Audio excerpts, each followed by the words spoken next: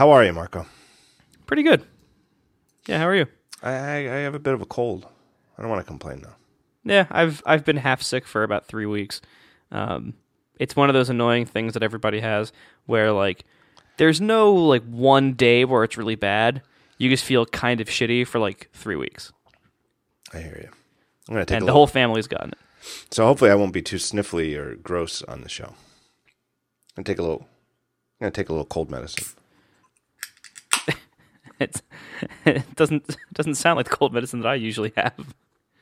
I take it in a can.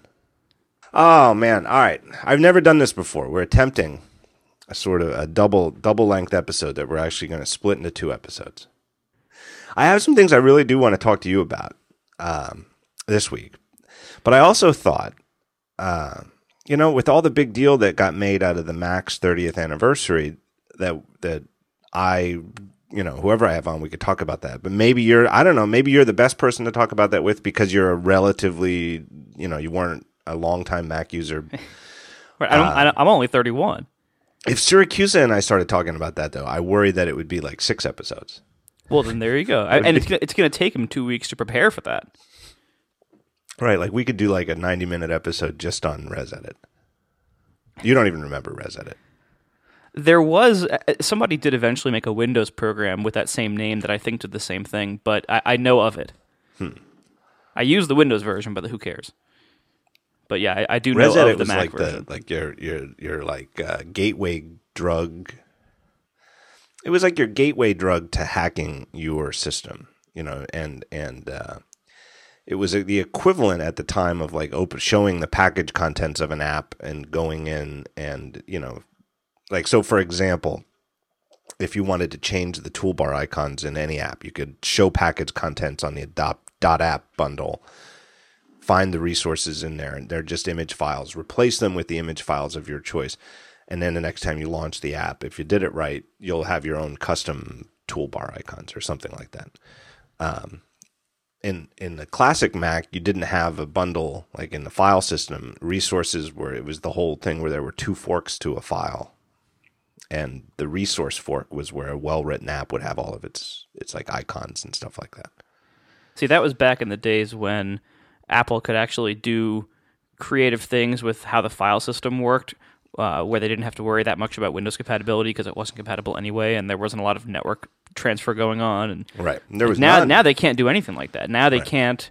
They have to keep their file system as simple and stupid as the least common denominator that they're going to find out there in the world, which includes server file systems, network file systems, Windows, compact flash cards, all that stuff. And so they can't do that kind of experimentation where like they have like their standard attributes now, but and you can see how badly those are supported as a real life example of why they can't do much else with that. And I remember it was. When did you get your first Mac? I came in 2004 because I had just graduated from college. I had gotten my first job, so I had a little bit of money, and I needed a new computer because my PCs were aging quickly. And I had never owned a laptop before that, except for like one awful one I bought off eBay for like $100 that lasted a summer, and that was it. But I never really owned a real laptop. And I remember there was a store that still exists, I think, called Micro Center, which was a chain of computer sales stores and stuff like that. I remember Micro Center.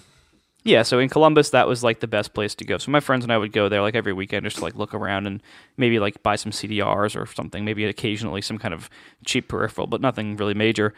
And we'd always stop in the little Mac room because the Macs had like its own enclosed glass area, a lot like when you go into Best Buy now. There's like the Bose room, it's a lot like that, but for they got to keep the Macs isolated over here so they don't get the rest of the computers sick.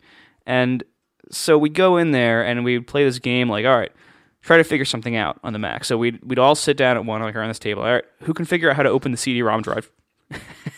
and we'd be sitting there like staring at the computer, pushing various buttons.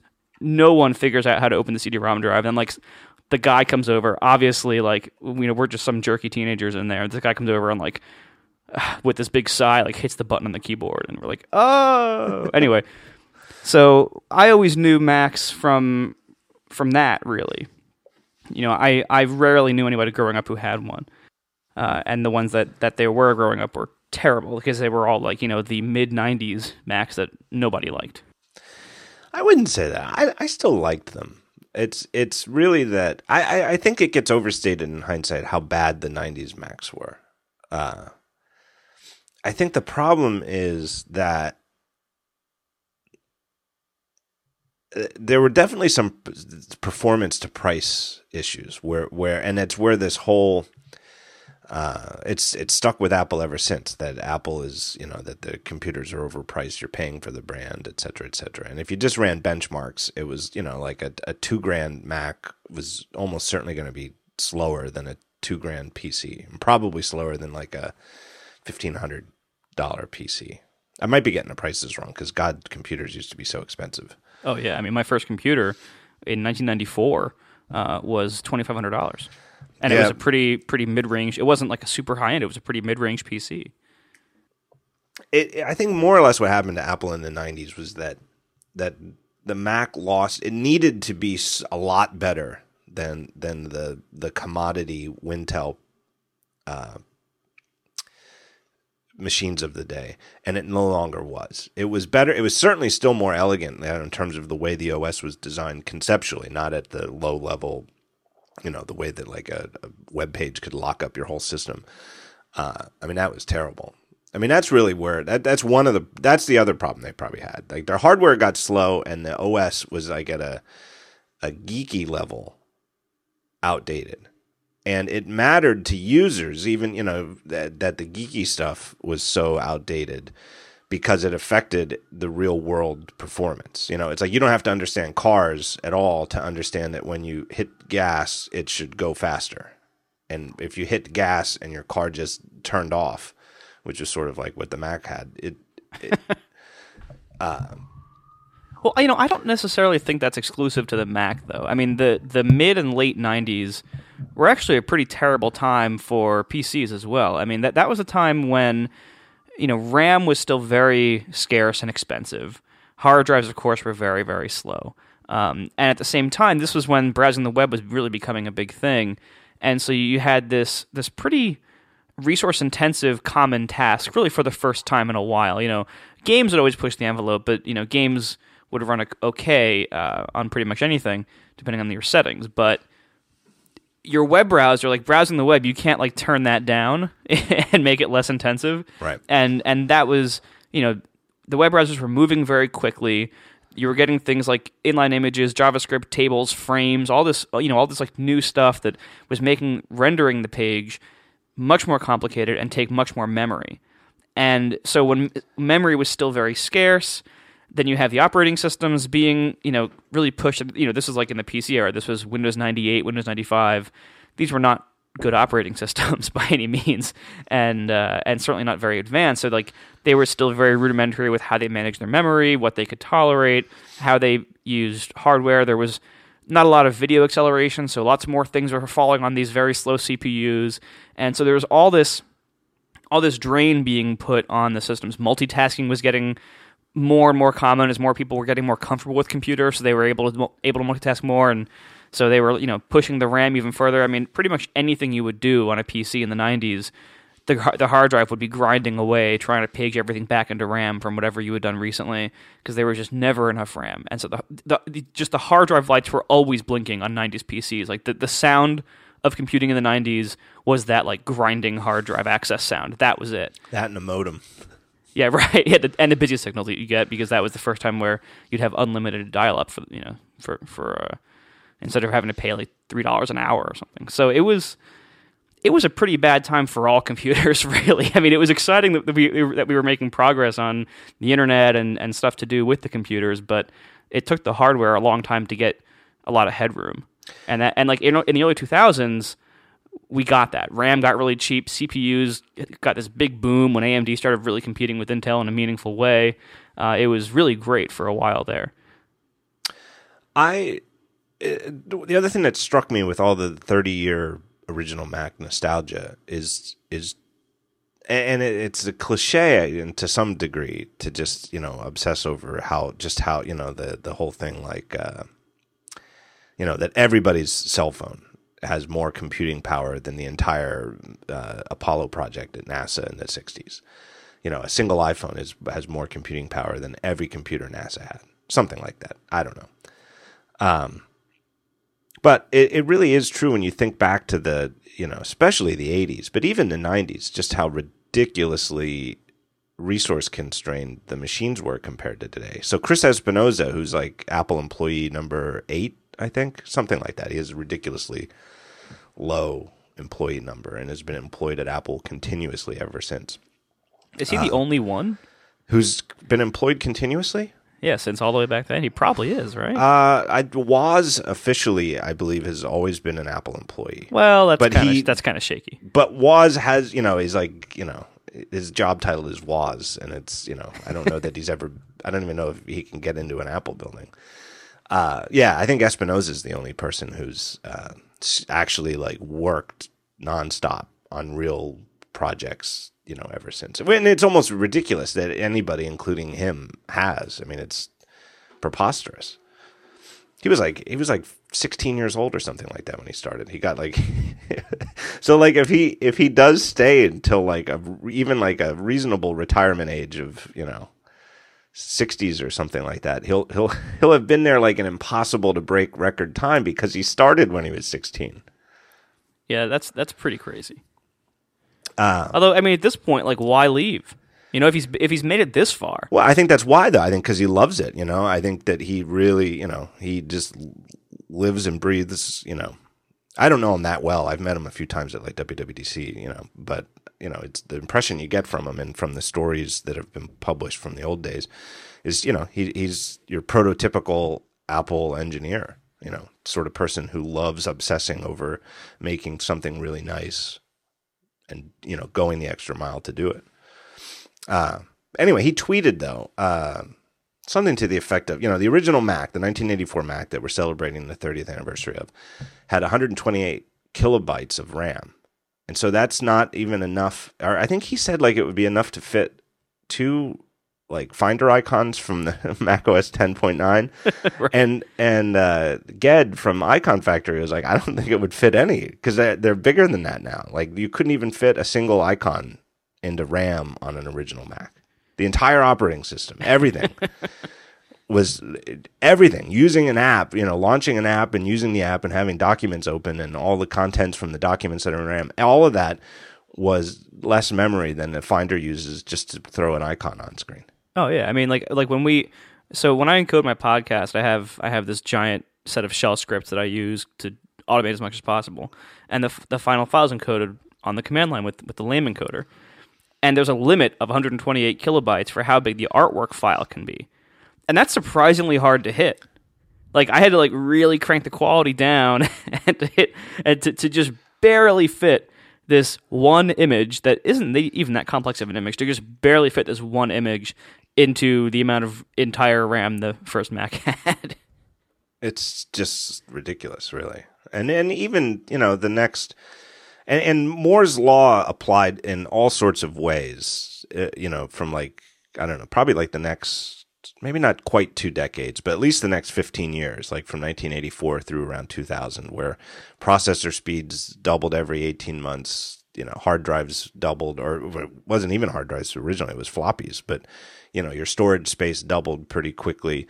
Your RAM, like what's a typical machine configured with for RAM, doubled every couple of years. But even at that pace, like the first Mac I owned was in 1991 when I went to college. And it was a Mac LC with 4 megs of RAM and a 40 meg hard drive. I almost said gig. I swear, in hindsight, like half of my time using that machine was spent trying to manage that 40 megabytes of hard drive space. Like... figuring out what I could delete, what I would move to floppies, and how I'd label the floppies so I could, you know, refer back to the whatever it was again. It was like all I ever did. We used to have a thing. Did they have anything like this for PCs? We had a thing called disk doubler. Yeah, where that just like basically does zip compression on the disk. Yeah, There were all sorts of things like that, and they were always like you'd always hear stories of people losing everything because of something messed up and you couldn't read it. I of course bought it and installed it. I think I bought it. Maybe I pirated it. I don't know, but pretty sure I bought it because it seemed like it was so important that I wanted to be sure I was getting a legit copy. And of course I ran it, and it was true. It did, maybe it wasn't quite double, but it was very, very close to the effective volume of 80 megabytes, and it just felt so spacious. And I never had like a catastrophic problem with it, but I knew that there were other people who did. And in hindsight, I want to go back and just strangle myself, my 19 or 20-year-old self who did it, because it seems like the dumbest possible thing you could ever install. And that was also like, most people, I mean, you think today nobody has backups. It was way worse back then. You couldn't. You right. I mean, another 40 meg hard drive to serve as like a clone of some sort of my drive it wasn't even possible, was it? It used to right, like now you can buy a 4 terabyte external drive today for $150. There weren't external drives. There wasn't 4 terabytes. It certainly wouldn't have been $150. Like, it wasn't even... Your only option was to copy things onto floppies. That was it. That was the only realistic option that any consumer... I mean, businesses and servers would probably have tape drives at that point, but consumers would... your only option was floppies. As a college student in the first half of the 90s, I actually sweated the price of floppy disks. Yeah. Right? And I knew enough... I was smart enough to know that it didn't matter too much what, like paying for name brand floppies. Well, floppies in general sucked, period. I mean, if you were asking for trouble if your only copy of data was on a floppy. So you could get more for your money by just buying no name brand floppies. And I don't think it was, I don't think you were really any worse for it. But just buying like 10 packs of them on a typical, like a typical college student, I spent most of college like knowing which ATM machines I could use to take $10 out instead of $20 because I only had $17 in my checking account. And spend it all on floppies. Exactly, and go out and buy uphill both ways. But and then like when companies started giving out floppies for like promotions, I mean, like people mock and still mock to this day AOL for handing out floppy disks like cotton candy. It was great because then you could take them and format them and use them for yourself. And I needed them. Well, sometimes you'd have to actually like punch the hole out in the corner to mark it as writable. Right. I remember that. Or no, you'd have to tape over because I think when the hole was present, it was right. It was read only. So you'd have to tape over the hole with something opaque like masking tape, which of course, great idea putting that into a disk drive. But yes, of course, we all did that. The Mac used to be, this is so ridiculous, the Mac, I think it was even so in System 7 when I had my LC at first, like formatting a floppy disk, and I think even Finder copies was system modal. So when you were copying something to a floppy, it was, you had to wait, everything had to wait, even if you had a couple apps open, you had to wait even just to switch to another app until the copy was over. Yeah, I mean, my first few years of computing were on Windows 3.1, and I don't think it was, it wasn't quite that bad. I think you could technically switch apps, but everything else would be so slow you wouldn't really want to. I mean, computing was so incredibly like prehistoric. It was so rudimentary back then, and really, man, we've come a long way. I mean, I used to always wonder.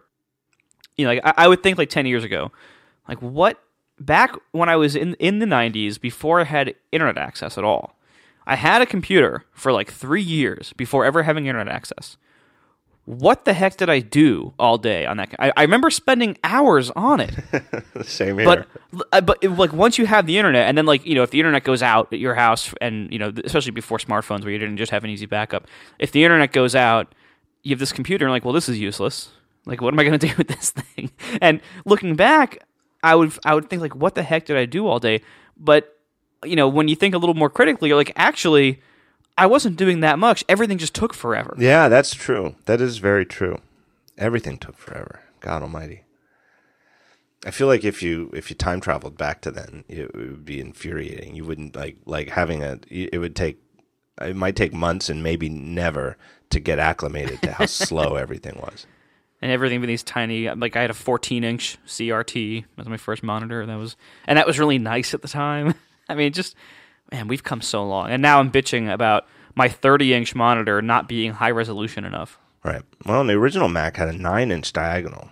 And it was, by some measures, really, really nice for the time because it was black and white. It used square pixels instead of rectangular pixels, which is actually what a lot of the CRTs in the 80s used. It was like lines were thinner and pixels were smaller, and everything was crisper than on the displays we were used to before it. But 9 inches diagonal is tiny. I mean, you're talking smaller than an iPad. Smaller than an iPad. It's something that you sit at, ostensibly at arm's length.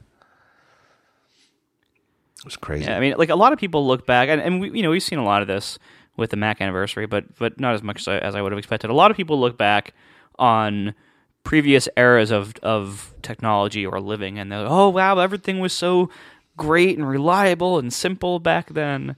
And I've never had that kind of nostalgia. I don't care at all about old computers, old technology. I look back on it with like slight contempt. Like I can't believe these things sucked in ways X, Y, and Z. Like like when a couple years ago, all these sites like Muxtape started it, and then a bunch of other sites came up to use the cassette tape, the audio cassette tape, as some kind of like hip metaphor for music activity of some sort or sharing. And I hated cassette tapes. They were terrible. Like it was a terrible, terrible medium in every possible way. I don't want to relive those days ever. Floppy disks, same thing. Floppy disks were awful. Right. In every possible way. Even at the time, everyone knew they were awful. Now everyone knows they're awful. In 10 more years, are our kids going to like fetishize floppy disk and be like, oh, this is so cool. It's so analog kind of. Like, is that going to be a thing? Somebody tweeted today, and I saw it retweeted because I was like at Gruber in it, so it showed up like 6 times in my replies, but it was a comic somebody drew where an adult was showing a child a floppy disk, and the child says, cool, you made a 3D model of the save icon. I thought that was pretty good. I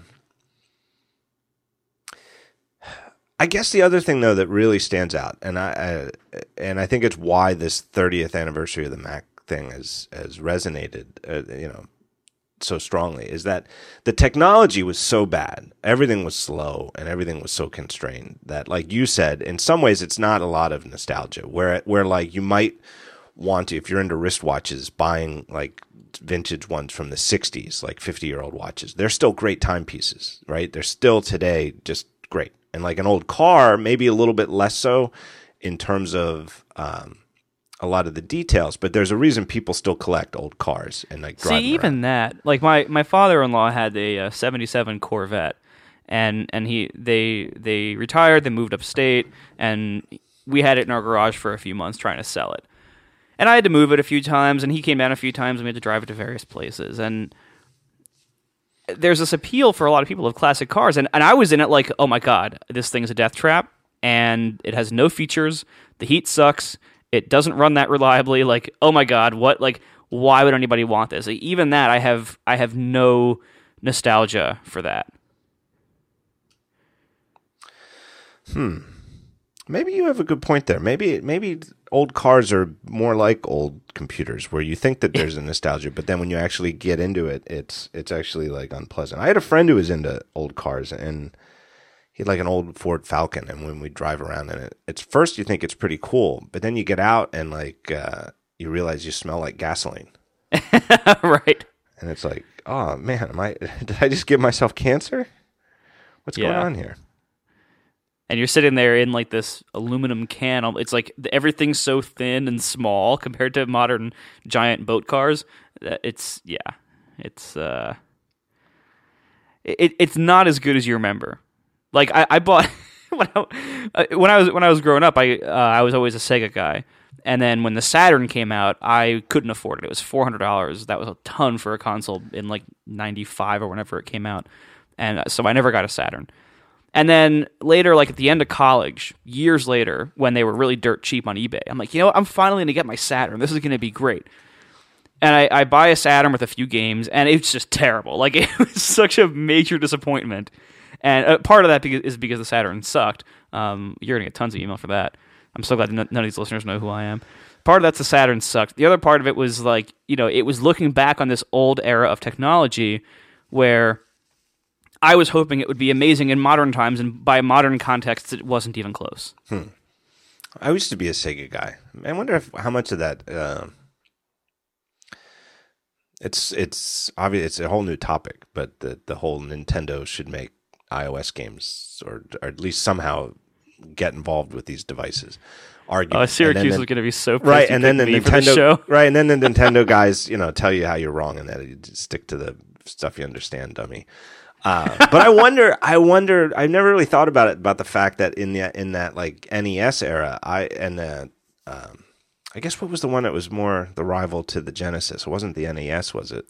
Wasn't it? Well, there was kind of overlap. They weren't timed. The NES, as well. yeah, the Genesis came out a couple years before the Super Nintendo. So there was a period of time where the Genesis was only competing with the NES, and then the Super Nintendo came out and did a few things better than it. So it was kind of weirdly overlapped. I was a Genesis guy. I like Genesis. Yeah, me too. But that was my first experience of like being a fanboy. Right. You know, like, man, I bought this thing because my cousins bought this thing and I like them, so like I bought the same one they bought, and I'm all thinking I'm cool, and then like Street Fighter 2 comes out on Super Nintendo only, and I'm like, I had to defend myself so much. Yeah, it was a terrible time. Anyway, the thing that really strikes me about the original Mac, in hindsight, is how clearly that team that made it got it. Whereby it is the thing that still guides Apple to this day, which is a complete encapsulation. If you're going to say, you know, that this metaphor is how the user is prevented with the system, with this computer, make it complete, right? There was no, you know, like in the early years of Windows where you really were booting into DOS. I remember I used to type Win to launch Windows.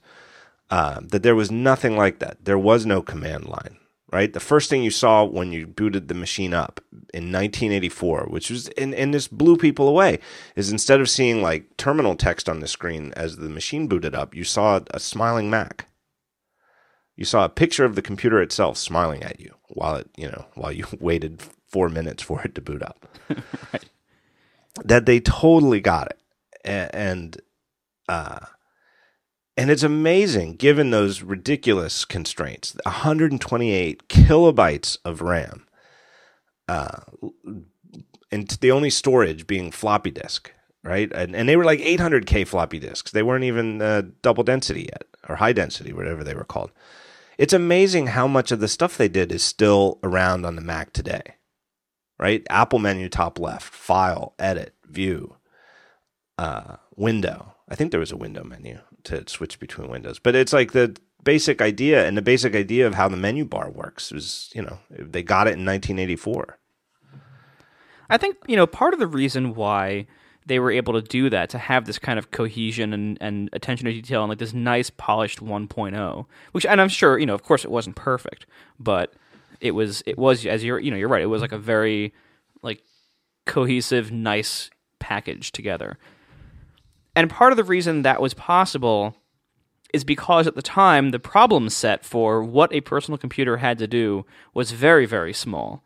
And of course, they added a lot to that list with this product, but it was still a very young, simple industry. And I think you can look at a very clear parallel with the first iPhone, where they had 128 megabytes of memory, right, and crammed everything possible into that nobody thought was possible. And, you know, the first iPhone, it also added a bunch of things to what phones were expected to do, but it entered a very young market still, a market that Apple was able to help reshape and really to drive that reshaping, especially at first.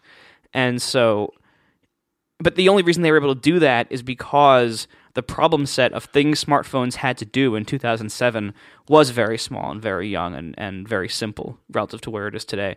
So like we're never going to see another desktop or phone operating system or major new hardware platform that launches with that amount of cohesion again. These industries are too mature now. Like we're never going to see that again. Yeah.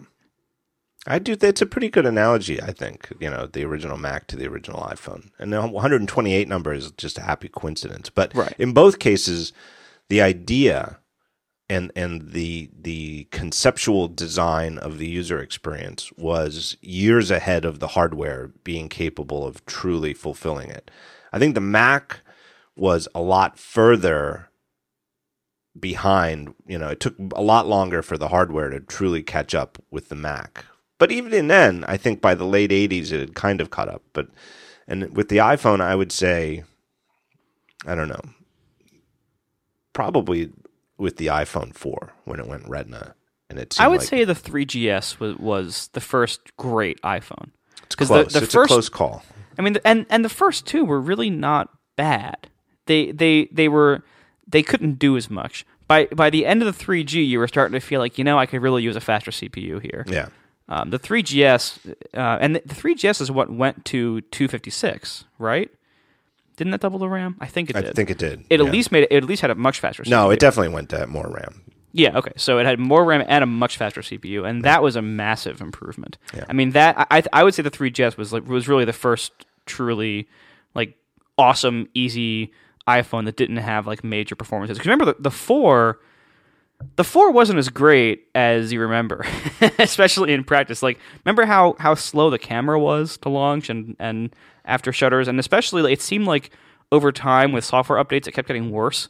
The iPhone 4 camera was very, very slow. The home button had tons of failures and flaws. Antenna gate was a minor problem for some people. The proximity sensor was a big problem for a lot of people. The iPhone 4, which is funny because all the crap it got for the antenna gate thing, when the proximity sensor and the slow camera and the dying home buttons were actually way worse. I agree with all of that. I was thinking more in terms of that. It's always seemed to me that once the 4 came out, that iOS was always sort of at heart, it wanted a Retina screen. That that they technically couldn't do it in 2007, but that it really felt like finally the iPhone has the resolution it always should have had. Because there was just because the device is so small, there was always, just like the time rendered in the status bar, it's so tiny that on the pre-Retina devices, it's really kind of hard to read. If it's like you kind of have to, it helps that you usually have a good idea basically what time it is, but telling an 8 apart from a 0 or something like that, it was super, super smudgy because it was so tiny. Yeah, I guess. I don't know. I kind of think... I was thinking more in terms, though, too, of like just RAM and CPU speed, Because like the one thing that really stood out to me in hindsight, after, a year or two later when we had faster iPhones, was if I took my old original iPhone out on Wi-Fi, not Edge, but Wi-Fi, and loaded a web page, how long it took to render the page. Because it wasn't the networking, it was the actual computation of rendering the front page of the New York Times. And it would take 20, 30 seconds. Still way better than browsing in the 90s. Right. But it was sort of a throwback to that, though, where you kind of forgot how complex it is to render a web page and how we used to, even when you were developing websites locally where you weren't even waiting on the network at all, that it would, a relatively complex page took a lot of time to render.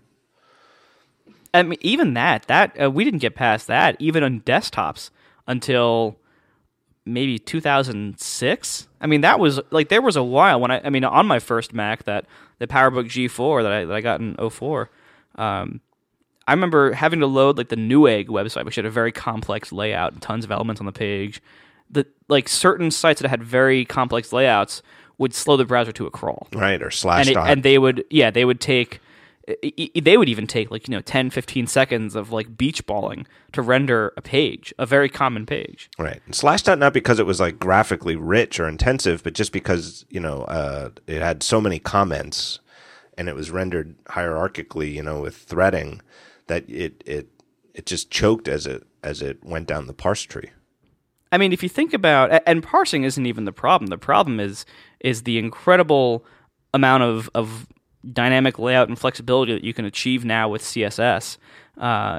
If you think about what, like, at a computer science level, what has to happen to render a page these days, and it is crazy how much computation goes into that because of how advanced our web languages are now, how advanced CSS and HTML are now, and JavaScript, which throws everything for a loop because then everything changes all the time. I mean, it's crazy how complicated modern websites are to render, and our hardware now does it so quickly. We are in such a great age of computing now where we pretty much are only ever waiting on the network. Right. I agree with that. And I feel like that's somewhere along the line, that's where iOS devices have sort of caught up. Maybe they're not quite there yet, but they're very close. Yeah, and once the whole industry has mostly completed the transition to SSDs in PCs, I think that will kind of close that door for a long time. That kind of local performance bad days door of, because SSDs are, thousands of times faster than hard drives, and in the ways that matter, like in random access, which is, hard drives kept getting faster over the years, but it was mostly in sequential transfers. It wasn't really in random access nearly as much, and that's what mattered a lot more. And it doesn't matter. They don't go to sleep or stop spinning, and then you have to wait for them to spin back up. Yeah, exactly. So yeah, I think the SSD transition is like the last like major modern computer performance bottleneck in sight right now. And yeah, I'm sure in 5 or 10 years, something that we think is commonplace today will seem completely archaic and slow. But I think the SSD transition is going to carry us for a long time. Let me take a break here and do our first sponsor. And that's our good friends at lynda.com, lynda.com. Lynda.com, they've been around forever, and they have a fantastic library of like self-teaching courses for computer stuff, for design stuff, and with coverage ranging from beginner level to advanced. Their videos include animations and diagrams. It's easy to find what you need, what you're interested in, what you're looking to learn. And when you do, they just have top quality content. They have over 2,000 high-quality video courses right now. And you think, well, if there's 2,000 of them, a bunch of them are probably junk. No, it's the fact that they've been doing it for so long. They have this big library of content, and they have so many experts, but everything is made to really high standards. Examples that might interest listeners of this show. They have iOS developer courses, Unix for Mac OS X users. So if you're out there and you've always wanted to learn more about the stuff you can do in Terminal, they have great content for that. Objective-C, similar to iOS developer, but more just how do you learn the language. And for the flip side, for more design-oriented stuff, user experience design techniques for iOS. Great stuff like that. They have web development courses, everything. Perl, so for John Siracusa, ASP.NET, PHP, MySQL, JavaScript. I mean, everybody's using JavaScript these days. Pure design stuff, Creative Cloud, right? Photoshop CC, InDesign CC, Premiere Pro, After Effects, all of that. They've got courses in all of this stuff. What do? You go there, you pay one low price, $25 a month, and you get access to the entire unlimited library. You can watch from your computer, your tablet, your mobile device. Super high quality stuff. Total opposite of like the homemade stuff you find on YouTube. Really easy to follow, really easy to learn. It's just great stuff. I have a great deal for you that they're offering to listeners of the show. Here's what you do. Go to lynda.com/thetalkshow. That's lynda.com/thetalkshow. And you get a 7-day free trial. So you could go there, use that code. You can start watching the videos that they have for 7 days, free of charge. See just how good they are. And I will bet that you will sign up at the end of that period. So my thanks to lynda.com. Go check them out and learn some stuff.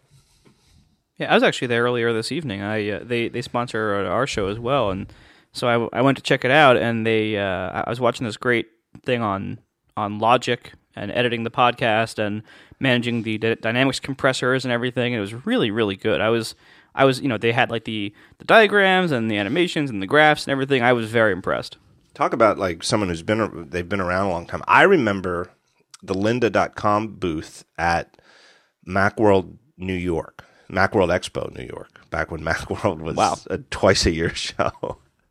And at the lynda.com booth was just swamped, just absolutely packed, because it was like the late 90s and everybody was a graphic designer, realized they had to learn how to do web design to stay relevant in the industry. And it was just like gangbuster business of New York designers, who went to Macworld, buying their stuff. Great stuff. That's going to be me in a few more years when PHP finally stops being useful to me on the web and I have to learn anything else. I've never done as much web development as you. It's always been a sort of hobby for me, but I wrote my own link shortener. The DF4, when you follow the @DaringFireball Twitter account, the df4.us URLs are all, it's my own little homemade system. And Brent Simmons was asking me about it the other day, and it made me think about it. And it's one of those things where I forget when I wrote it exactly. It must have been like 2008, 2009. It's a couple of years now. It's quite a few. And it mostly just runs. But when I wrote it, and there's a whole bunch of like everything I write, it's sort of a Rube Goldberg contraption between movable type and this other standalone thing. But at df4.us, it's just a little standalone web service. It doesn't actually create the short URLs. It just redirects them to the right URL at daringfireball.net. And at the time, I thought I wanted to learn Ruby. I was at least curious about Ruby. And so I realized Rails was overkill for what should be a simple couple, maybe 100-line thing total. And there's another framework. It's a lot smaller, and it just fit my model of how programming works better, called Sinatra. Did you ever hear of Sinatra? That's for Ruby? Yeah. I have heard of it. I assumed it was Python. Wow, that's yeah, you can tell how in touch I am with any of these things, which is really sad. I really should know more. And it's like a simple little thing where you write your little Sinatra program, and you write these handlers to take the URLs, pattern match the URLs, and then whenever it matches one of your patterns, it dispatches to where you tell it to go. And I had a good enough time doing it, and I thought, it worked well enough. But then it's like I never did anything else in Sinatra or Ruby. And now it's like if I wanted to go back and do something with it, like I'd have to start all over from scratch. I have zero memory of how it actually works. Well, I feel like right now we're in this kind of terrible adolescent period between major web language eras where, like 3 or 4 years ago, I would have said, yeah, use PHP, Python, or Ruby. No problem. And probably not in that order. I'd say probably use Python first, Ruby second, PHP third. And I say this as a PHP programmer. and they were all very mature, very stable, very easy to use. Most importantly, they were boring. You could set it up and not have to worry that like the bleeding edge beta version of the server that you set it up with is out of date in 2 weeks, and you set it up with the intention of not touching it for 4 years, and so that's kind of incompatible with that. But now, if you would learn one of those languages today, it's kind of like, well, that's kind of like learning C++ today. It's like you can do it, and there are jobs out there for it, but you're kind of learning the past, and it's that might get out of date pretty soon, and so now like all the new cool stuff like Node and some of the other cool stuff that's going on, you could tell this is the next generation progressing, as we speak. And you could tell, like, in 5 years, we're going to be telling people, in all likelihood, yeah, you should learn Node, and because now it's really easy and stable, and there's a billion jobs for it. Node makes me feel old, though. Yeah, well, and like, but between now and then, it's like it's all these new things are still very, very young. Their tools are very young. They're running the stupid beta, everything, and it changes every 2 weeks. And there's new frameworks. There's a billion frameworks to choose from. You don't know which one's going to, quote, win. It's like a format war. Like, you don't know what you should be investing your time in. And you could, it's easy to say, especially for the younger programmers, like if you're just getting out of college or something, it's easy to say, oh, well, just learn all of them. Who cares? But there is a lot of value in mastering something and in like learning the depths, the every detail of a language and a framework to really be very advanced in that thing. And so right now, if you wanted to start down that path of mastering something, there is no clear choice of what that should be. I think it's interesting, too, that web programming has changed a lot more in a shorter period of time than native desktop, and by desktop I mean PC or like mobile, but native app development. Because native apps in the old days used to be written in C, or on a Mac it was Pascal. But Pascal and C were just, conceptually very, very similar, where if you could speak one, you'd at least understand the code of the other. And then when everything went object-oriented, C++ won out, and people wrote on the Mac, what was it called? Power Plant was the C++ framework that a lot of apps used. And it was funny because it didn't even come from Apple. It came from third-party MetroWorks that made the top compiler, which just tells you that's another sign of how bad a shape Apple was in the 90s, where they sort of lost control of the tool chain on merits, that they got beaten out by a third-party product that was just better than what they had. And the Win16 and I don't know if Win16 was object-oriented, but Win32 is a lot of C++, right? No. I mean, there's yeah, it's weird. The Windows APIs it was have C and been, C++. It was C, yeah. The Windows APIs have always been kind of a disaster because Microsoft would always come out, like every 3 years, they would change what the new cool thing is that you're supposed to use, but then they themselves would never use it. And so which is why it kept changing, because none of them ever caught on, and it was always a disaster. And then, there's Java, which never got big on the Mac, but I don't know how much Windows software was written on it. And maybe commercially not much, but in the enterprise certainly a lot.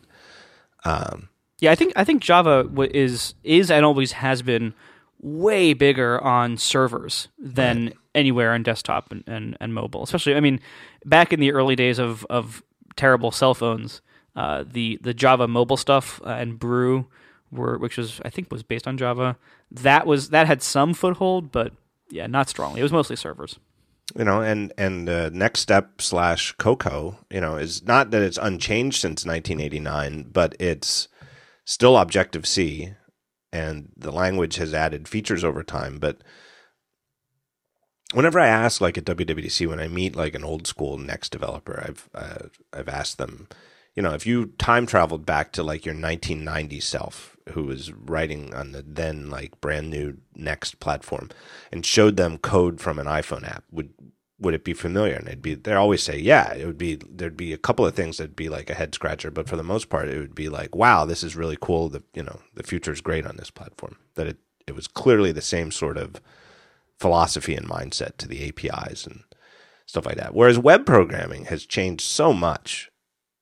I mean, I remember writing my first CGI program I wrote in C.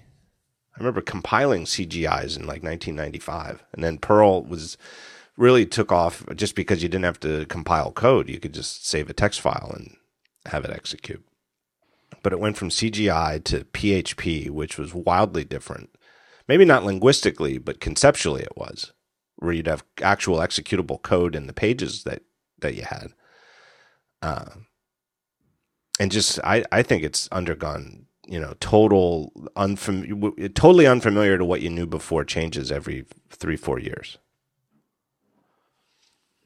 I think part of it, and certainly, you're right, but you can, like, if you're a PHP programmer and you look at Python or you look at Ruby, you can pretty much figure out what's going on. Like, it's not so radically different. It's just different function names, a few different syntax things, a few different capabilities, but not massively so. Especially Python. Yeah, Python famously, I mean, it's even like part of the design behind it is that it's supposed to look like pseudocode. exactly. But if like I think where things are very clearly going, partly out of just advancement and partly out of hardware necessity, where things are very clearly going is concurrency. And all the modern languages we have for web programming so far, at least the big established ones, have not been great at dealing with concurrency. And it's way worse in PHP than the others. So, and I fully admit that. Right. Because PHP basically says, what's concurrency? We don't support that.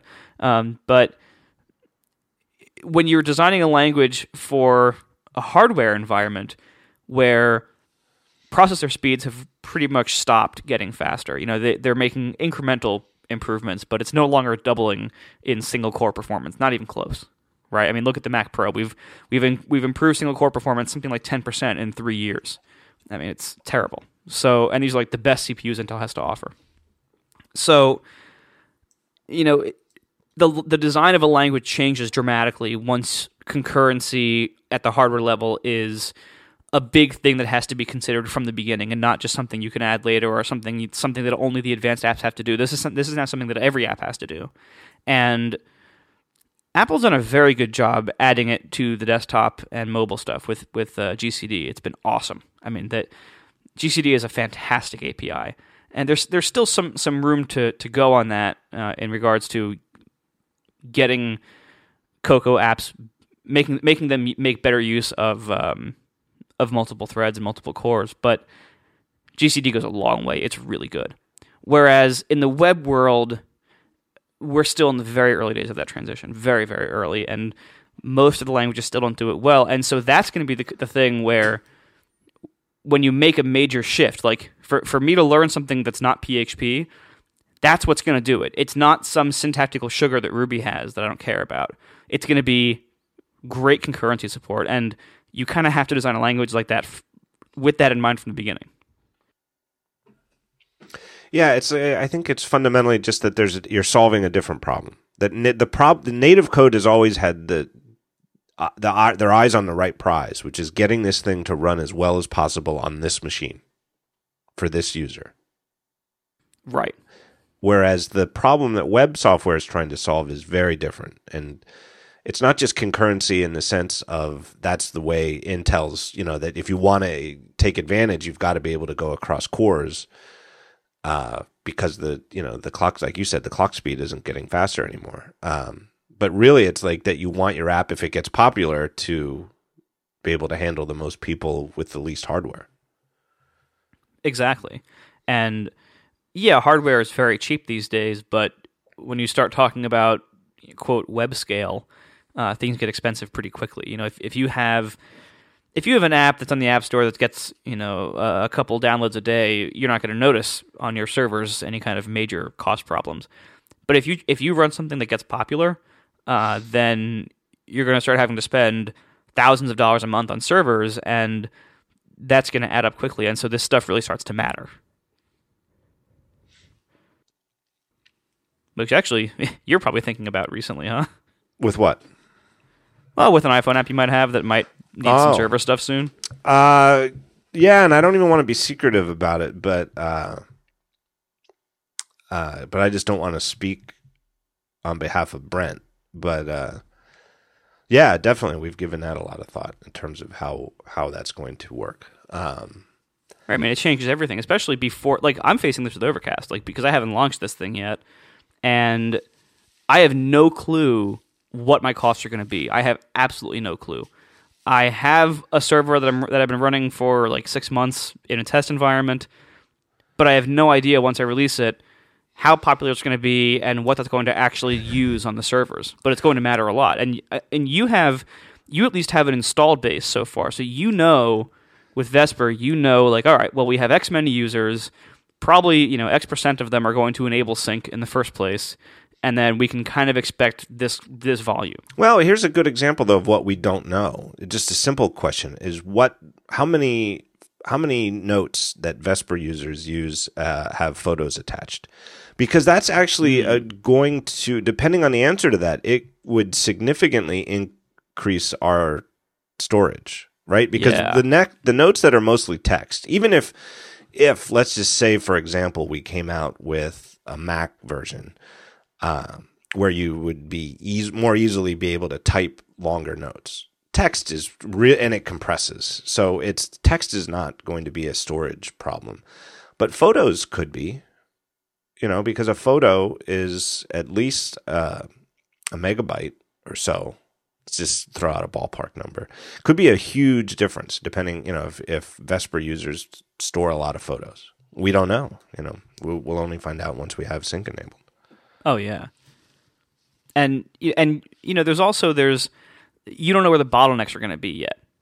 And I have this problem too. Like I've written this entire sync method that I have no idea if it's a terrible idea or not. Like I think it's reasonably decent, but I can point to like the main sync action and be like, I have to load a lot of database records to make this happen. And maybe that's going to bite me. I don't know. It is a very different development cycle. Because Brent's doing all the development, and it's funny because it's just like what we've been talking about. Like writing the actual iPhone app, Brent was doing what he's been doing for the last 12, 13 years or so, which is writing, Cocoa code. And, obviously the APIs on iOS 7 are a lot different than the APIs from macOS 10.2 or whatever was out when NetNewsWire shipped. But it's like he feels like he's on that degree, he's on a continuum, and he's doing the same thing, but just staying on the leading edge and doing it over and over again. Whereas the backend code for the sync server is like nothing he's ever written before. Not that he hasn't written backend code before, it's just that it changes so often. Oh yeah, and again, and not being able to predict what kind of usage and what kind of load and what kind of cost you're going to see from that. Makes it very, very just stressful. And then when you launch, it's possible. Like if you have to buy your own hardware, it's even worse. Where you might launch with one server and realize you need 5, or you might launch with 5 and realize you need half of one, and that nobody likes your app. And so it's very, very hard. Like this stuff is the launching a modern app / service, and I think that line is pretty safely blurred these days. It's way more complicated than just making one app that has to run on one kind of phone, and that's it.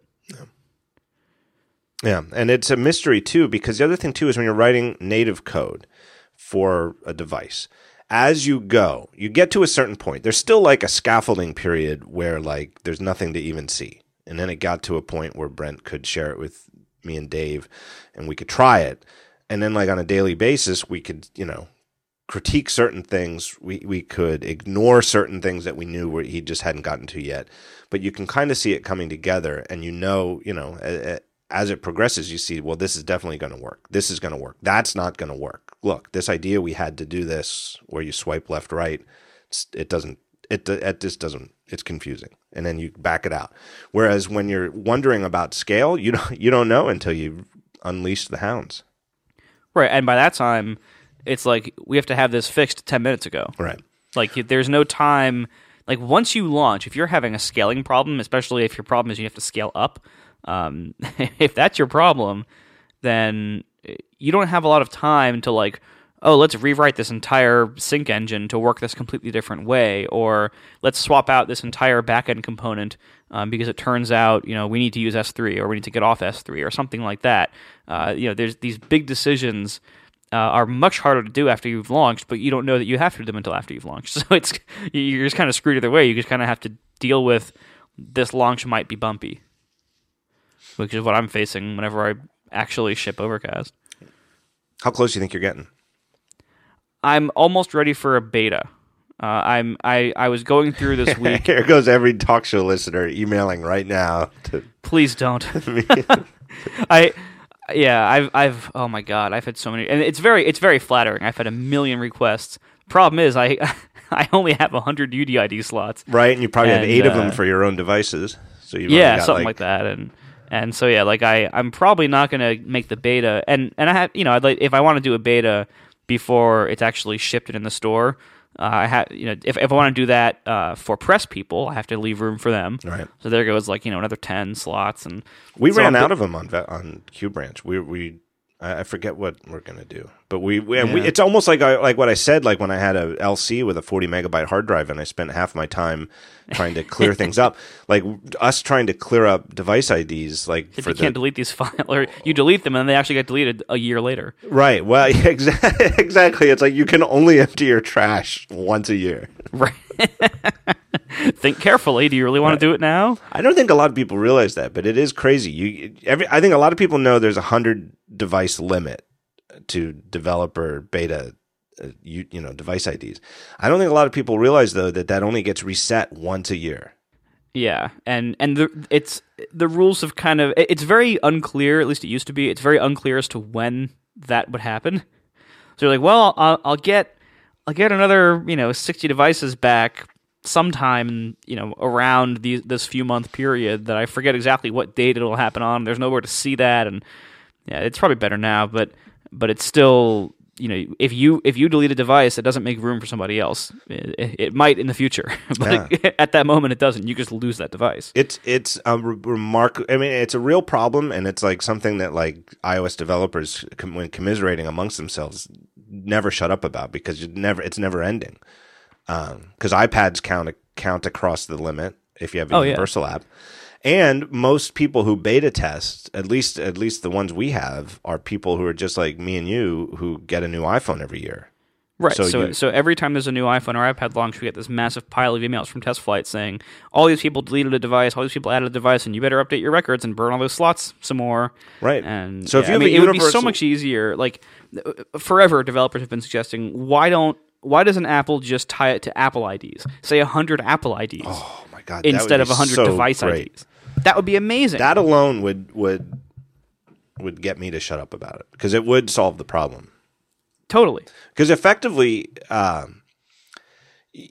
it's really more like a limit of 40 people if most of them are going to get a new iPhone every year. And then if you're going to do universal with iPhone and iPad, you're talking about sort of like 25, 30 at the tops if they're going to go through both an iPad and an iPhone and maybe a new iPhone. Let alone, me, I have 2 new iPads, or 1 new iPad a year and a new iPhone.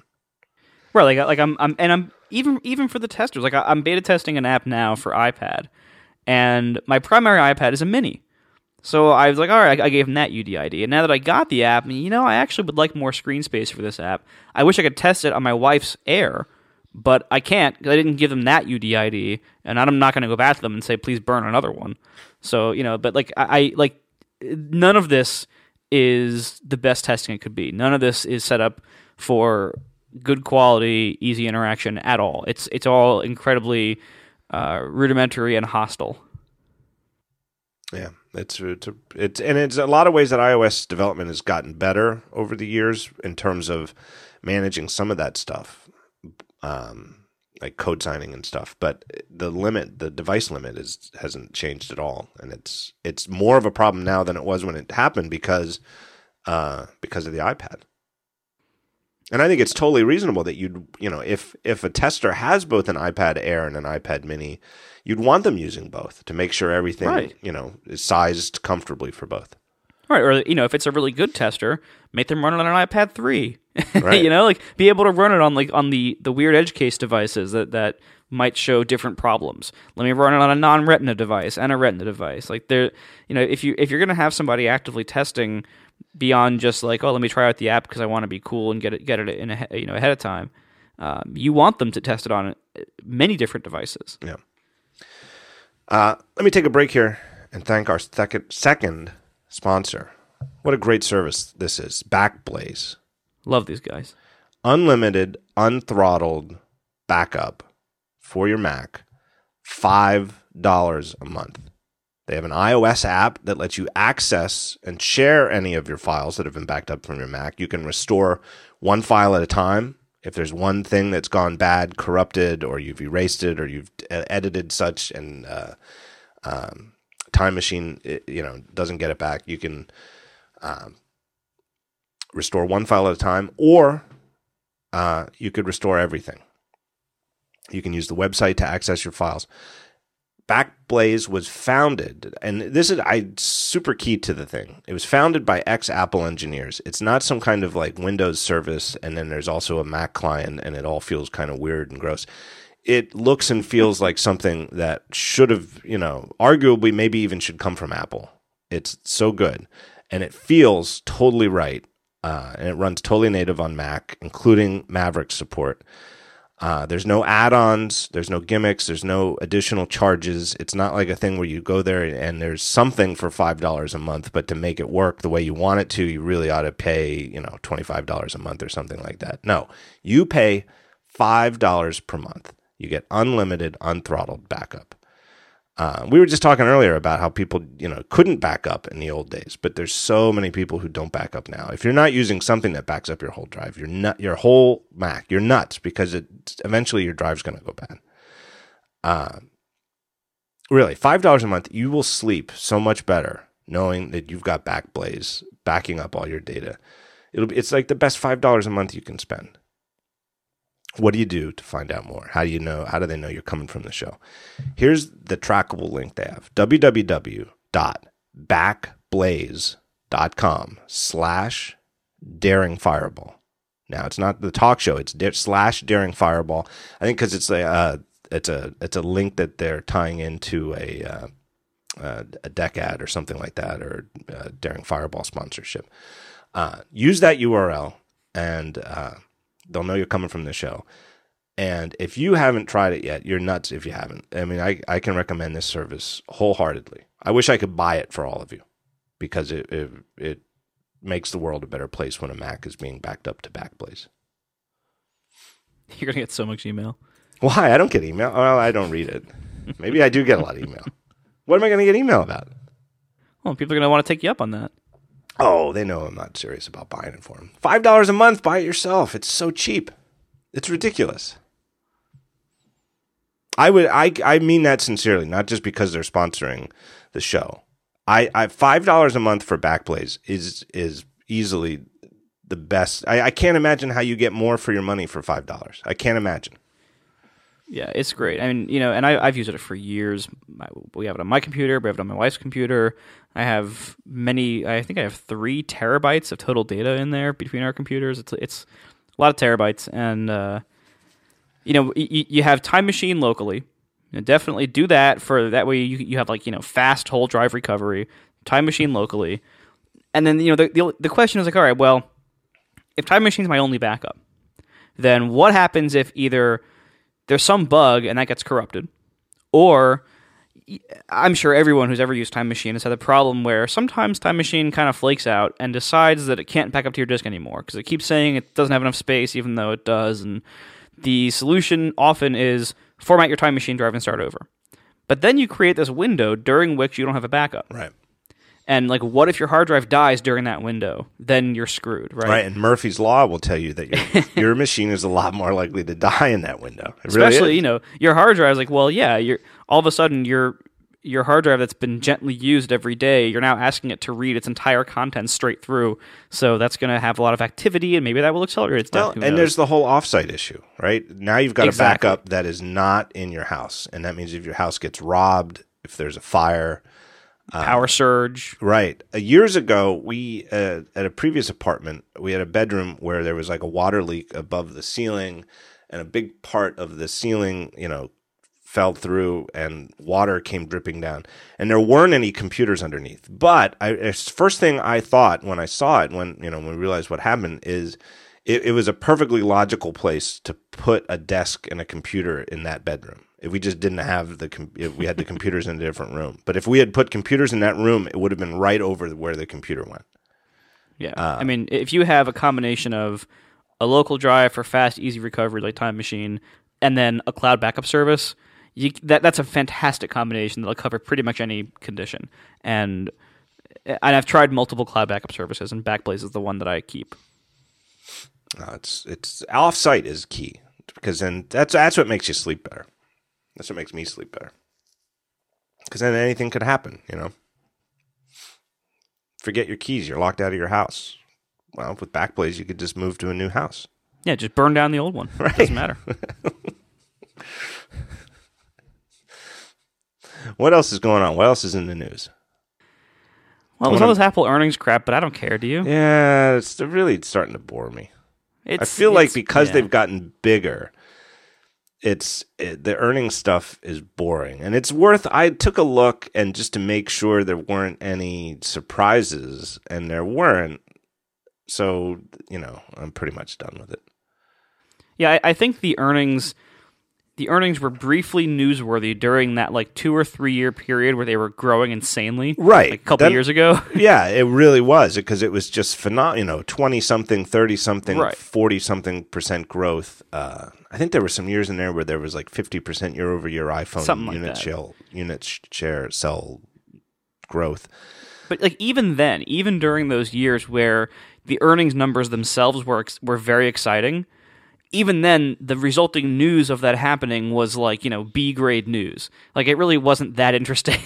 Only the top Apple watchers really gave a crap about that, or the top finance people really gave a crap about that, even during the exciting finance times. Now we're entering a period where Apple's finances are much less interesting because you aren't having those massive growth spikes anymore. Now it's more incremental, and so it's even less exciting to people just following the news. Yeah, I think so too. I guess there's a little bit of news that came out. It's that Apple, at least to some degree, confirmed that the 5C was a little bit of a disappointment, and that the 5S was a little bit more popular than they expected. That their predicted mix was a little bit more balanced, and that the actual demand was a lot heavier in favor of the 5S. Right. Even that, it's the news there is this phone that none of you care about. Turns out no one else really cares that much about it either. Well, but the thing is, and I don't think it's worth writing off the 5C at all. And I think I saw some people on Twitter saying it's clearly a flop, et cetera, et cetera. To me, it's it's not a flop. It's boring. It is boring. And it's all written from the perspective that it's more of a change than it really is. From previous years, where they sold the last year's top-of-the-line iPhone at $100 less. Because that's what it is. It's the iPhone 5, $100 less. Oh, but it also has a plastic case instead of a metal case. But it's every other way. It's exactly an iPhone 5, which is exactly what Apple has done ever since the 3GS. When did they first start moving them down? I believe it was 3GS. Right. I believe when the 4 came out, 3GS became... Oh, no, I think when the 3GS came out, they kept the 3G. Oh, did they keep the 3G? I think. We'll have to... No, it doesn't really matter. It was one of them. It was either the 3G or the 3GS. But ever since, they've done that. And I think the mix has always been, in the quarter the new iPhone comes out, heavily in favor of the new one, because all of the enthusiasts who want a new iPhone when it's new get it then.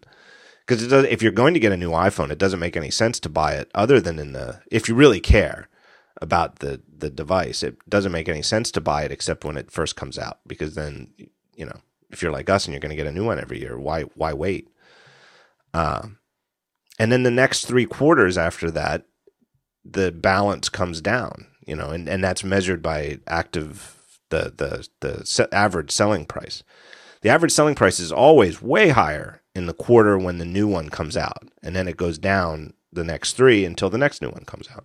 So the next 3 quarters are when the 5C is supposed to sell better, because that's when the people buying iPhones are more, just regular people who's like, I guess I'll buy an iPhone.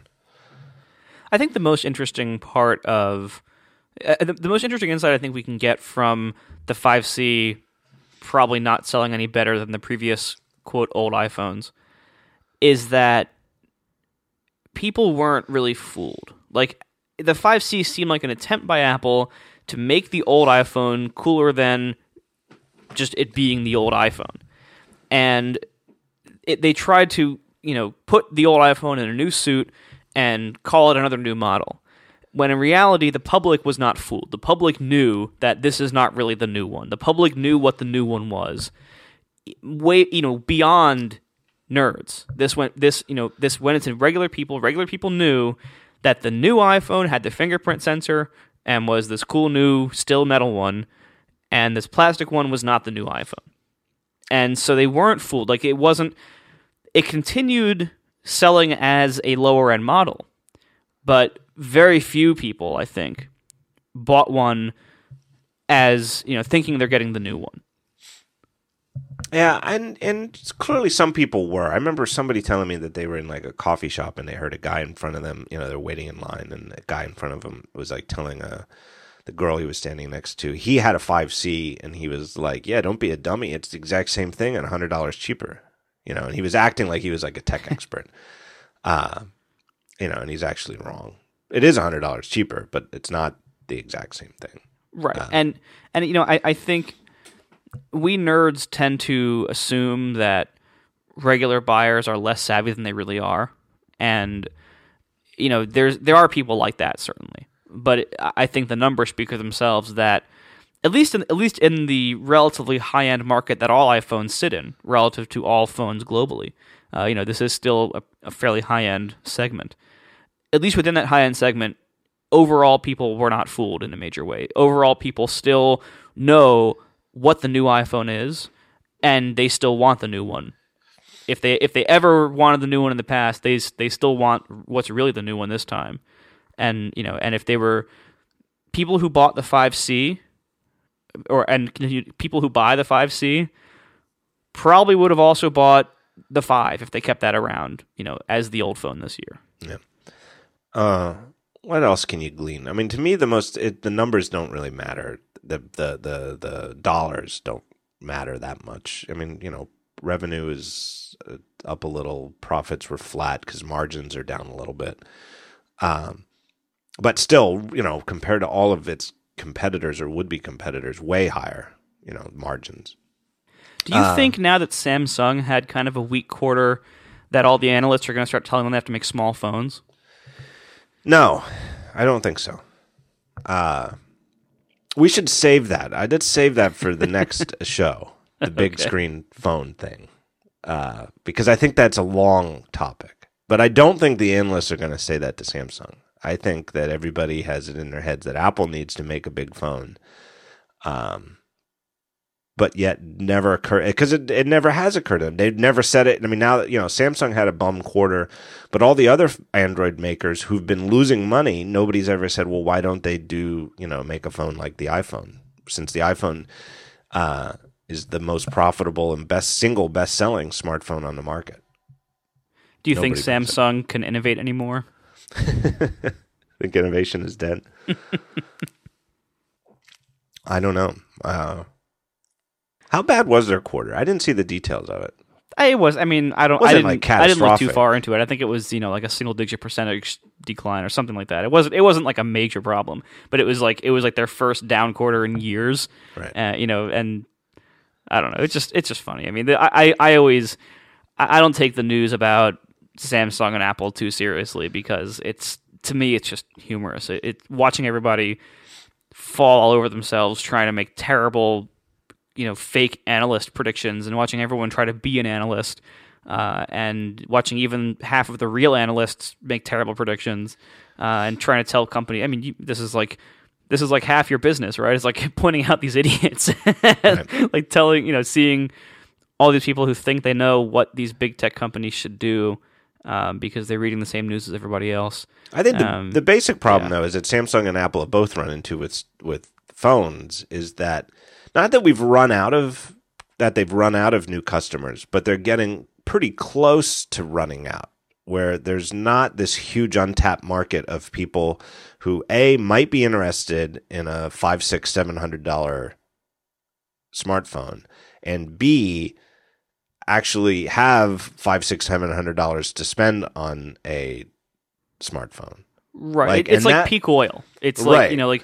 like we're slowing down the rate at which these companies can find new customers that are profitable and that they can reach with good economics and good products. Like there's always going to be this massive amount of people in the world who are very willing to buy these phones if they can pay a lot less for them because they can't pay more. And that's always going to exist, but you're not going to see these massive profit rises from companies trying to address markets that have very, very thin margins and big volumes, no profit. That's always going to be a challenge. And so I think we've reached peak rich smartphone customers if that makes any sense at all. Yeah, and not that again. It's like you said with peak oil, where oil production still goes up, but it's like hard enough to reach it that the go-go days are over. Exactly. There's no way to get to double-digit, especially high double-digit growth anymore, because there's just not enough people left. Too many of them already have the phones and are in 2-year upgrade cycles. The other thing I saw mentioned was that U.S. iPhone sales were actually down year over year. It was made up. The overall 6 or 7% growth was made up outside the U.S., and that Tim Cook attributed it to carrier changes, which is more or less basically that all the major U.S. carriers now make you wait the full 24 months of your contract before they'll offer you upgrade pricing. That has to hurt. Yeah, but like I think the Cook's explanation though is that now that they're all there, it'll work out going forward because everybody's on the same cycle and they'll be upgrading every 2 years. Although I'm not sure that actually makes sense, because I think the argument against that was that more people were upgrading quicker than 24 months, whether it was every 12 months when the phones came out or like 18 months or something like that. Right. I think, at least in the U.S. for a while, the average was 18 months. Because a lot of people would upgrade early because you get either a half or a full subsidy even at 18 months. They would just kind of not tell you. Like they wouldn't start advertising to you yet because they wanted you to keep going, but you could get it earlier. A lot of people also lose or break or drop their phones in the toilet, and so they have to get new ones earlier. And so, a lot of times the policies would allow a bit of a discount before then, and now all the carriers have tightened those down. So the average used to be 18 months, and now I'm going to guess that's going to go up by a few. Yeah, I think definitely. By the way, that's totally with no citations or evidence. It could be completely wrong. It could have been 13 months. It could have been just like in Ohio or something. I have no idea. I keep my notes in my head as well. Yeah. I think the average selling price for an iPhone this past quarter was $637, and the average selling price for an iPad was somewhere around $400, which is interesting in the context of the show I did last week with Moltz when we were talking about the iPad camera and how it's everybody's, not everybody, but so many people are using their iPads as a major camera or their favorite camera. That's what they take out on vacation to take, snapshots. And that I hope that Apple can somehow manage to get the top of the line camera from the iPhone into the iPad either this year or next year, but maybe they can't because only the iPhone, which sells at a significantly higher price, right? If it's $400 to $637, that's like over 1.5 times the average price. So there's a lot more room in the average price of an iPhone, especially the high-end models, which are above the average selling price, the 5S. There's a lot more room to put a bleeding edge technology camera in there than on the iPad. Oh yeah, and the difference in these sensors, it might be like either $25 or $45 for the camera thing, but you would think, oh, they should just put that in the iPad because they have all that room, but all these component differences add up pretty quickly, and they start affecting that margin number, and you'll see, didn't the stock take a hit from today's results? 8%. But yeah, who knows? By the time, hit, but now that we're recording, who knows? It could be, could be more, could be less. But there's a lot of pressure from the finance side of things to keep that percentage margin, that gross margin percentage of what is it, like 37% or something like that? I don't even know. I'm not good with this finance stuff, but there's a lot of pressure to keep that where it is or get it bigger. And this quarter it went down slightly, and I bet that's going to hurt a little bit. Yeah. And Apple's kind of squeezing all sides with this kind of stuff. Their shareholders and the board probably want them to keep that number pretty healthy, but the whole rest of the market is saying, we want things cheaper, we want things better. There's all this competition now that's making things cheaper and better in a lot of cases, and so they're really kind of squeezing both sides there, and they're in a tough position with that. Like, I think we're always going to see Apple struggling to hit that balance optimally, and we're not always going to like what they have to do to hit it, or the finance people aren't going to like what they have to do to hit it. Right. And I think that there was, what gives me hope is the way that the iPad Mini went Retina this year rather than next year, which is what I had expected a year ago. And that it's totally caught up. It's on the A7. It's it's like 5% underclocked compared to the Air. But for all intents and purposes, they're the exact same iPad, just with 2 different size screens, same camera, same display, and that to me is really impressive. And that's the sort of same efficiency that if I'm right or if my wish is correct, that they could get, like maybe next year, get the iPads to use the same camera as the iPhone 6 or whatever they're going to call it. It would be the same type of move. It would be a pleasant surprise, but I don't think it's something that people should hold their breath for. Yeah, we'll see. There's also the issue of thickness, where you have physical room concerns also, especially with the Mini. Actually, no, I think, isn't the Air thinner than the Mini? I don't know. They're so Either way, close, they're probably it's very hard to close. So yeah, there's also depth concerns because one of the easiest ways to make cameras bigger is to make a larger sensor, which needs larger optics, which means the lens physics kind of starts getting has to be further away. Exactly. I mean, or there's some tricks you can pull to reduce that distance, but not many, and not many that won't hurt the image quality noticeably. And so there's always going to be this battle between device thickness and camera quality, which I'll save some of that discussion for. I wonder if you went out and just went to like a carrier. This is a question I never really thought about this before. And you just went to like a Verizon store and looked at every Android and Windows phone, smartphone that they're selling. How many of them have like a bump for the camera? Yeah, that's a lot, I bet. It's got to be most. Has to be. Because all the ones I've seen always have a bump of some kind, whether it's just for the camera lens and it's sort of like almost like a nipple, or it's like half the back of it is a different thickness than the other half. Yeah, it's that's been, as far as, I mean, we're probably the 2 worst people in the world to talk about this, but as far as I know, that's been like a pretty standard thing on Android for years now. Pretty sure I saw an Android phone once. I've seen one last time I went to an AT&T store 2 years ago. Let me do the third sponsor. Yeah. Another repeat sponsor, another fantastic service. What a great idea. It's our friends at Fracture.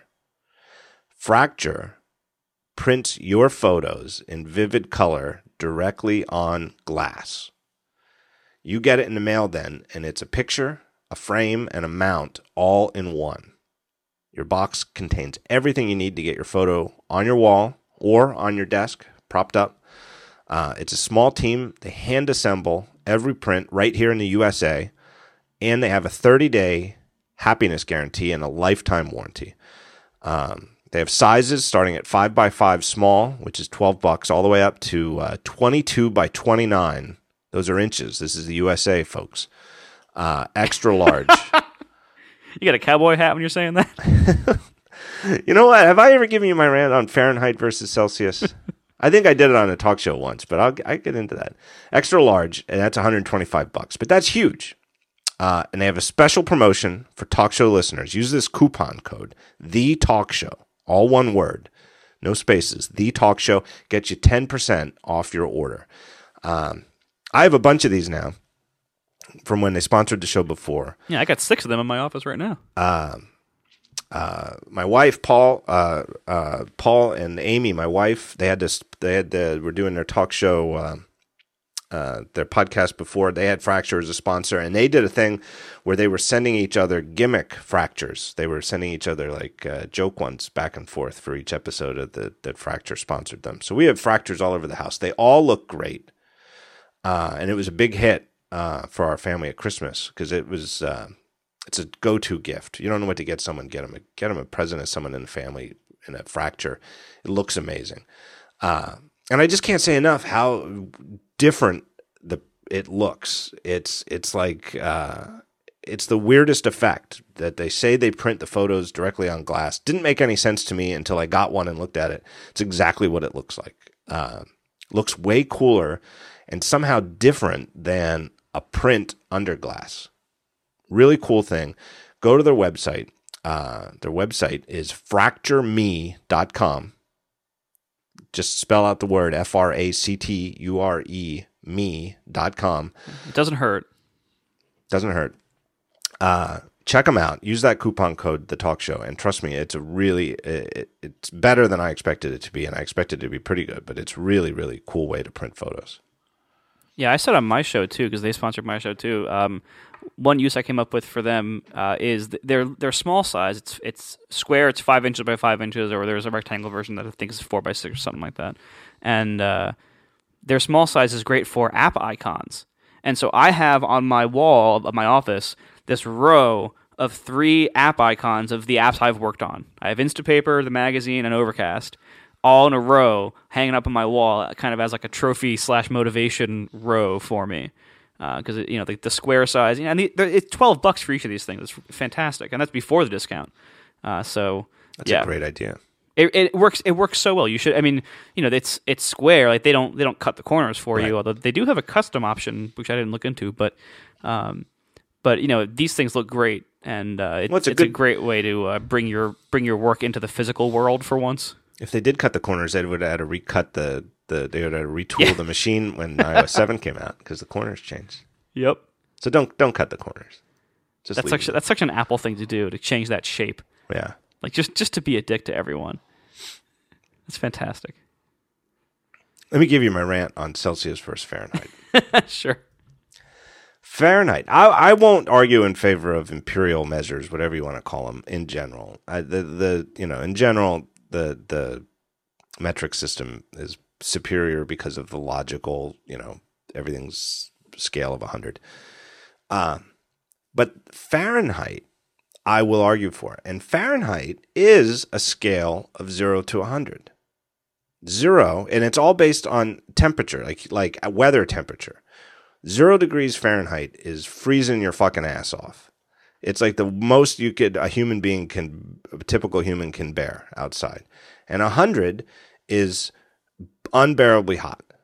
0 to 100, super ass cold, super ass hot.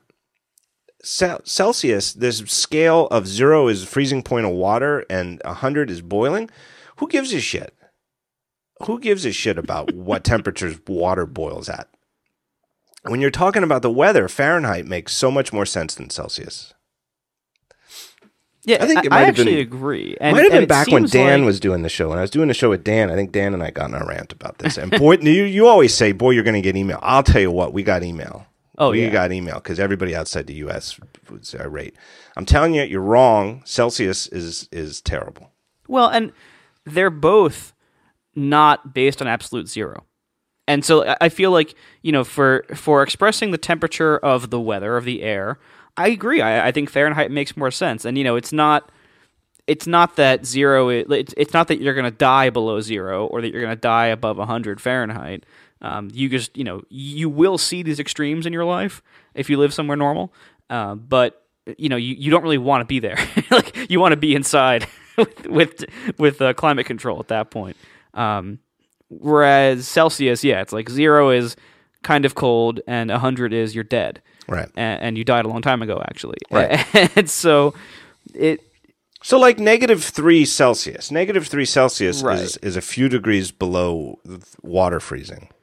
So it's, it must be, I don't know.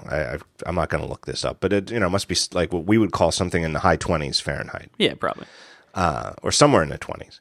So that's cold, but it's not crazy cold. That's not like... I'd still walk my dog in that. Oh, yeah. You're not going to get hurt outside in that. Right. When it's -3 Fahrenheit, you're going to get hurt. You might get frostbite. Oh, yeah. If it's below 10, I don't really go outside. Yeah, when unless it's below I really have 0, to. holy shit. Yeah. When it's above 100 degrees Fahrenheit, you got to, call your grandfather and make sure that he's still alive because he might make sure die. everyone's air conditioning Yeah, works. make sure you turn the air. Yeah. I feel like, because neither of them are based on absolute 0, they both have this kind of arbitrary 0 point. and this arbitrary scale going forward. You can look at the rest of the metric units, and you can say, well, it's a lot easier when working with computers and science. It's a lot easier to work with the metric stuff because of their nice evenly divisible increments and stuff like that. But temperature, it seems like the only true temperature measurement that's easy to work with would be Kelvin. And if you're arguing for the sake of, well, Celsius is better for science or something, not really. Kelvin would be the one that would make more sense there. For science and computation, seems like you'd want the one where zero actually is zero in a meaningful way, and not based on this weird arbitrary midsection of actual temperatures. Exactly. So I would say Celsius is equally stupid as Fahrenheit. I wouldn't say either of them are necessarily overall better. I would say Celsius is equally stupid. No, Fahrenheit is brilliant. Fahrenheit is a perfect scale for for weather temperatures, air temperatures, call it. Yeah, actually, I can see. Yeah, for like the temperature of the weather, air. Yeah, I agree. Fahrenheit makes more sense there. I'm telling you, it's 20 degrees Celsius in Fahrenheit. What is that? Let's see. 20 degrees Celsius. I think it's like 50 or something, right? 60? Isn't that one of the room temperature ranges? Yeah. It's 68. And then 29 degrees Fahrenheit, or 29 degrees Celsius in Fahrenheit is 84. So that's totally different. It's like in terms of weather, you're talking two totally different days. Whereas in Fahrenheit, you could say, what's it like today? Well, it's in the 70s. Then you know what I mean. It means it's beautiful. And it doesn't matter if it's 72 or if it's 78. It's a beautiful day. If I say, it's not like, it's between 22 and 27. Yeah. Terrible. Yeah. Although this is, of course, why when you and I travel internationally, we probably set the thermostats to some ridiculous temperature. I don't know if it's because it's called the Intercontinental or if it was just that the guest before me happened to do it and the whoever made up the room. I remember one time for WWDC, I stayed at the Intercontinental in San Francisco and I came in the room and I checked the thermostat and it was, I don't know, 20-something. And I thought, debonair world traveler that I am, well, that's fine. And, stashed my bag and went out and had some dinner and had a couple drinks, got back to the room, ready to sleep, ready to get a good night's rest for the WWDC keynote the next morning, and woke up with like the night sweats. And I was like, oh, did I eat something bad? Did I drink too much? Oh, I don't want to do that before the keynote. And it's like, I got to go get some water. And then I go and I like check the thermostat and I find the button, and then I'm blind in the night because I don't have my contacts in. I find my glasses, check the thermostat, and I like find the button that converts Celsius to Fahrenheit, and it's the dipshit who had the room before me had it set to like 77 degrees Fahrenheit. See, normally I would say, oh man, that sucks. I feel so bad for you. However, when you did wake up from that horrible sleep at 9:30 in the morning, you probably walked right past me in the keynote line where I had been since 6 in the morning. So I don't feel bad for you at all. Yeah, I think I remember seeing you in the line once or twice. All right, should we call that? We could call that a show, right? Let's do it. Let's call it a show and keep going. That is a show. Jesus, we went an hour and 40 minutes on just one show. All right, I'm hitting stop.